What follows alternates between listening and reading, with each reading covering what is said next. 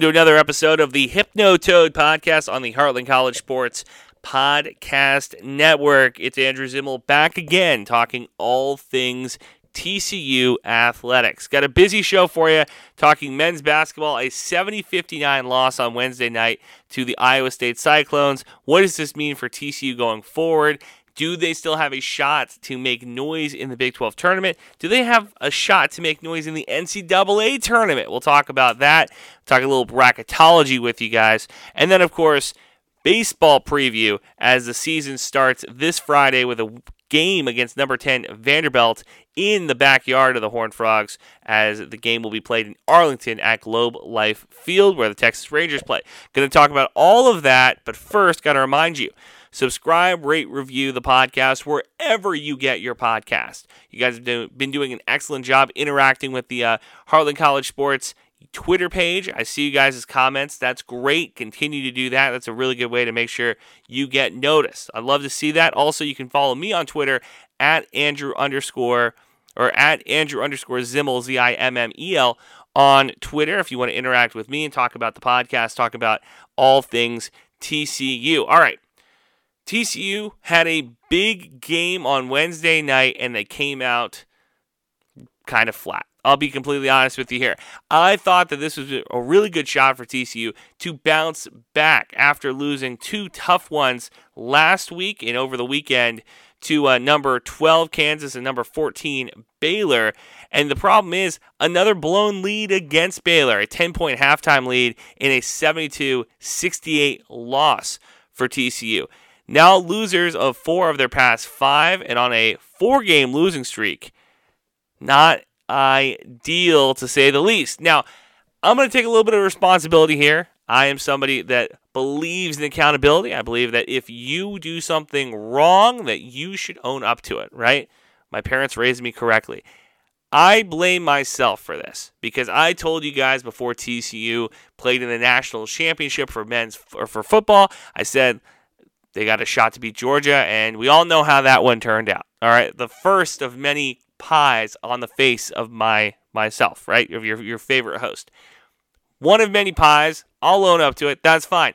We flipped over to talk men's basketball, and I told you this team not only had a shot to win the Big 12, but to make noise in the NCAA tournament. Now, at the end of January, Bracketology was telling us that TCU had a chance to not only win the Big 12, but also get a number 1 seed in one of the different sections. Now, those odds are not nearly as good. We'll talk about that a little bit later in the podcast, but this is my issue. Mike Miles Jr., still not playing, still working on the knee injury. Eric Lumpkin, he only played a handful of minutes in the loss, scored 3 points off the bench, 1 or 2 from the field. TCU shot relatively well against Iowa State. Iowa State now 17-8 on the season. TCU 17-9 on the season. These are two teams that are relatively close to each other when we look at the Big 12 standings. Horned Frogs shot 26% from the from behind the arc. From the free throw line, though, another kind of rough night for TCU. So, look, the whole point of this breakdown here for you is that TCU again had a shot to win the game. This is something that has been very frustrating to me about this Horned Frog season, is that it has been a story of not being able to close teams out. It's been the story of not being able to fight in the second half, but most importantly, it's been the story of injuries. Now, Mike Miles Jr., guy that we circled on the media programs before the season, saying this is the type of guy who, if the way that he goes is probably the way that TCU basketball will go this year. Basketball, really the only team sport where an individual can really dominate and change the outcomes of games, and we've seen it happen in the Big 12. We've seen a couple guys have really impactful seasons, whether it be a sophomore season or mostly a junior season. Usually it's an upperclassman in college basketball that will really put their fingerprints all over a season and really propel their team ahead of where, preseason we thought they would be. Basketball is the only sport that you can get your fingerprints all over a game, all over a season. So when your best player is out with a knee injury, you're not going to have as many fingerprints. and you need other guys to stand up. And TCU, so far this season, has not been able to do that. They haven't found that guy to kind of take the lead with a junior on the bench. Now, the other thing is, this is a knee injury that has been lingering here for almost a month. Okay, when we first heard about this knee injury, that it was a precautionary thing. Hey, we're going to sit him. We want to make sure he's completely healthy for the back half of the regular season. I was on board with it. And I told you guys, I want this team to be completely healthy going into the Big 12 tournament. All the regular season is getting the seeding. In the tournament, really anything can happen. Now, you would like to be able to play an easier team in the first round. Right? You don't want to face Baylor or Kansas in the first round of the playoffs, or shoot, you don't really want to face Texas either. I think that there's 3 teams right now in the Big 12 that are kind of like, I don't really want to touch those guys. Oklahoma, not one of those teams. That's a team that you would want to see in the first round. TCU, I thought to myself, okay, get everybody healthy, go into the Big 12 tournament, shake things up, and then if you win the Big 12, or you come in second, right, with the at-large bid, you have a chance here to get a really good seeding in the 64, okay?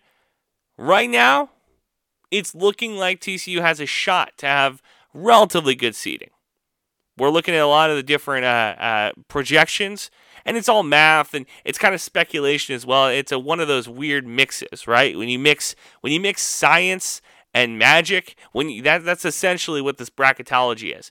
You're mixing science, you're mixing the math, you're mixing what is the committee done in the past, what is the math showing us what they're going to do in the future, right? You're mixing all of that with the eye test.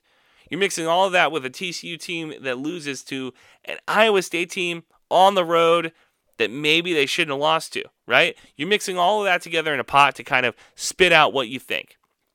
Right now, we're looking at a 5 seed. Right now, TCU would be a 5 seed.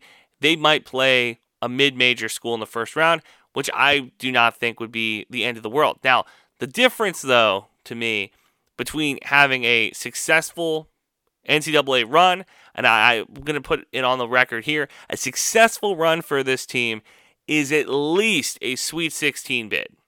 If TCU is playing in the field of 16, then I think that we are in a really good spot as a program, and I think that TCU has done a really good job under the second year, right, of the head coach. I think that would really show where we're at as a program, and as how things continue to grow. Okay, Sweet 16 bid to me is kind of what I'm looking for. That's the goal that I have. If Mike Miles Jr. isn't playing, or if he's not healthy, or if he just doesn't have, if he can't get healthy to play in the NCAA tournament, or have the impact that he might if he was completely healthy, right? If we're looking at 75, 80%, and we don't make it to the 16, I would hate the season to ride down on one injury. And the other thing is Eric Lumpkin not being able to play either. You know, your best player doesn't play. Okay, that's one thing. Your second best player and your best rebounder can't suit up and can't play big minutes, can't give you the impact that you want him to give you. Well, then that's a completely other problem.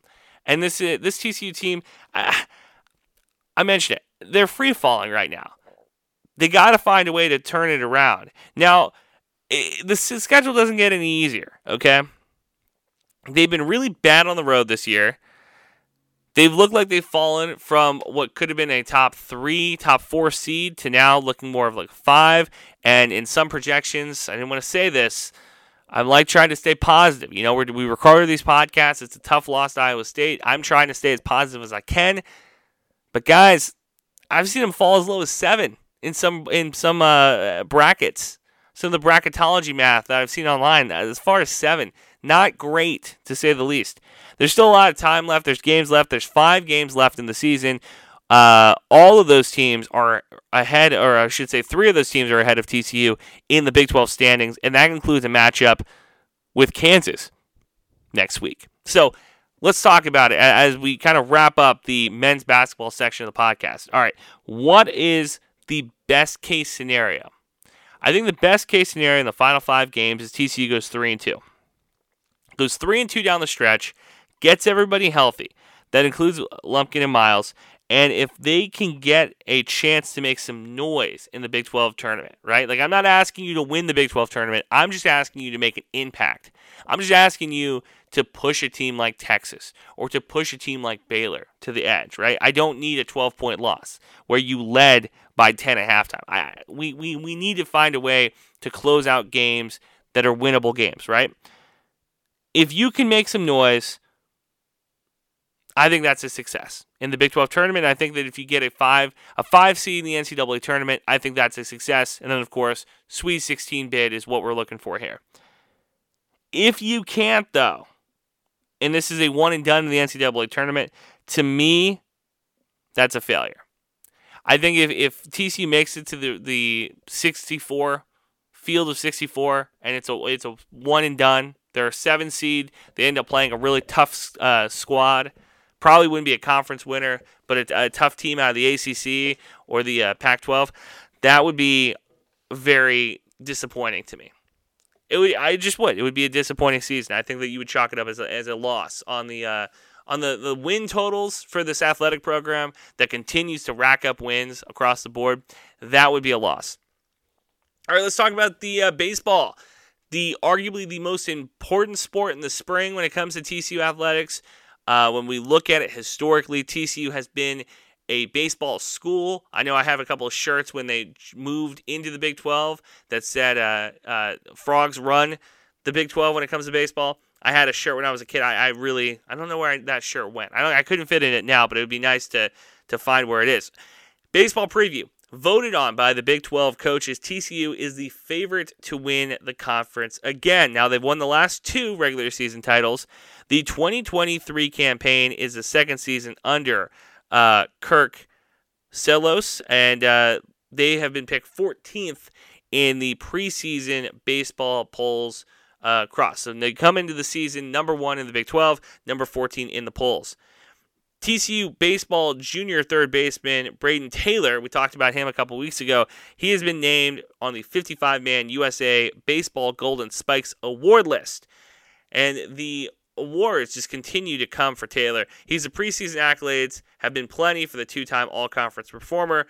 2 publications, D1Baseball.com and Baseball America, they both named Taylor as a first-team preseason All-American. Now, he's the top returner for the Horned Frogs, batted .314, 28 extra base hits, drove in 50 runs last season, and is a 2-time all-conference performer. So, our first player to watch this week will be Taylor, who will, of course, be playing. He'll be the everyday third baseman for TCU, and making sure he stays healthy is something that I think this team is going to want to do. When you look at it, right, the only thing that's been able to stop TCU is the injury bug. That's the only thing that's been able to stop athletics across the board. If they can keep him healthy and productive, .314, 28 extra base hits, those are good numbers. That's draftable numbers, and I would be shocked if he doesn't end up getting drafted in the baseball draft this fall.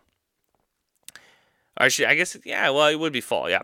First chance for baseball to compete is going to be this Friday against Vanderbilt in TCU's backyard. I mentioned earlier, Globe Life Park in Arlington. And the first team that they're playing, the team that everybody's going to get excited about, the team that you're going to get excited about in the season opener is Vanderbilt. Now, every other sport, it's kind of a snoozer. Vanderbilt, historically, an incredible baseball program. For Smarties in Nashville. And I think that they run the SEC when it comes to baseball. Now, you've seen some other SEC teams really step up recently, I should say. Ole Miss, Arkansas, Tennessee, Vanderbilt. SEC, without the football, if you just took football off the board, they would be a baseball conference for sure. Vandy finished 4th in the SEC East last year, however.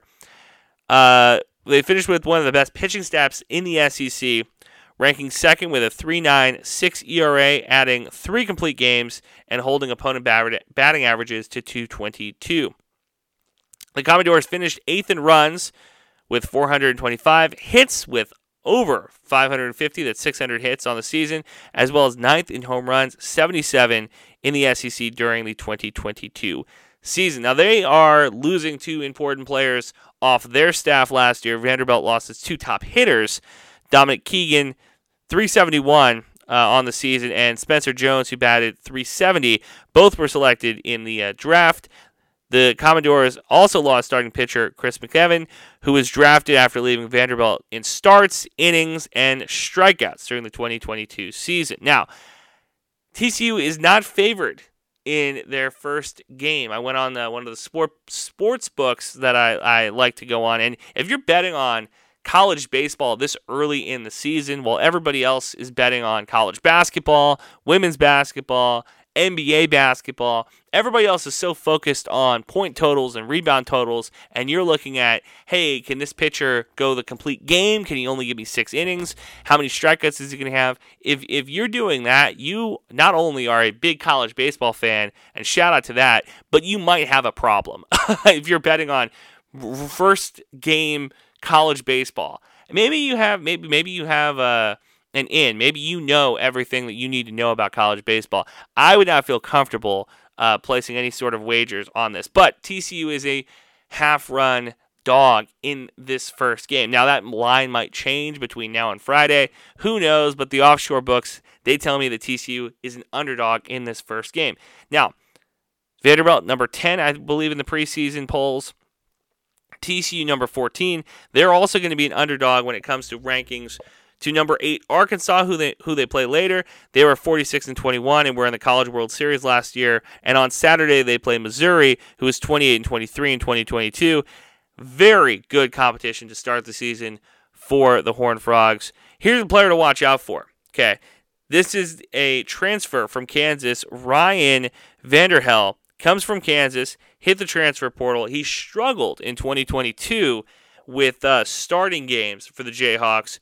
I would be shocked if he isn't coming out of the bullpen for TCU. Now, we're recording this podcast on Wednesday. We do not have the starters for it. We're going to get that probably. We'll figure out what the weekend starter looks like, what the weekday starters look like for TCU as the season continues. And, of course, as baseball, as the athletic calendar continues to move, we will have you covered over here. We'll continue to try to put these podcasts out for you once a week at least to get to keep the content moving and give you updates on how baseball's doing. And, softball, I need to do a better job of keeping track of the women's athletic side of the athletic program. But as those stories rise to the surface, of course, we will hit them. So, a lot of fun stuff happening. TCU baseball this weekend. I'm going to give you my prediction now. I think TCU beats Vanderbilt. From everything I've read, from what we see, I think TCU beats Vanderbilt. I think that's going to be the first game that the Horned Frogs get in the win column. I do think the Arkansas game is going to be a loss, and I think the Missouri game will be a win. So I think coming out of this weekend in a big weekend at Globe Life Park, Globe Life Field in Arlington, in the backyard, I have a feeling that TCU is going to finish the weekend at 2-1. I think it would be a really good way to put it. When we come into Big 12 action, this is the best the Big 12, I think, has been when it comes to a baseball conference. And I know I talked about the SEC being a really good baseball conference, and they are. It really is between the Big 12, the SEC, and a handful of schools in Texas. We talk about Texas State, of course, and in the West Coast. A couple of the schools out west, just a handful. I would not say the entire Pac-12 when it comes to a conference. A couple of schools out west, the SEC from top to bottom, the Big 12 from top to bottom, and a handful of schools in Texas and the Middle America, kind of. That is what this baseball season is going to be all about. The Big 12 is going to be a bloodbath. I'm very, very excited. There's going to be excellent games all over the place. So if you have a chance to catch TCU Horned Frog baseball, it's worth the price of admission. All right, that's going to do it for the Hypnotoad podcast on the Heartland College Sports Podcast Network. The next time we talk, TCU basketball hopefully is bouncing back, and we're getting you ready for the Big 12 tournament, and baseball, of course, will be in full swing. We'll have all that for you next week as well, and hopefully, the bracketology, the science, the magic, everything working together. We'll figure it out. Just gotta get some wins. Gotta get Miles back on the court and healthy. Gotta get Lipkin back on the court and healthy. That's gonna do it. Andrew Zimmel. Remember, subscribe, rate, review the podcast. Follow us on Twitter, the Heartland College Sports Podcast Network Twitter page, and, of course, myself at Andrew_Zimmel. I will see you guys next week.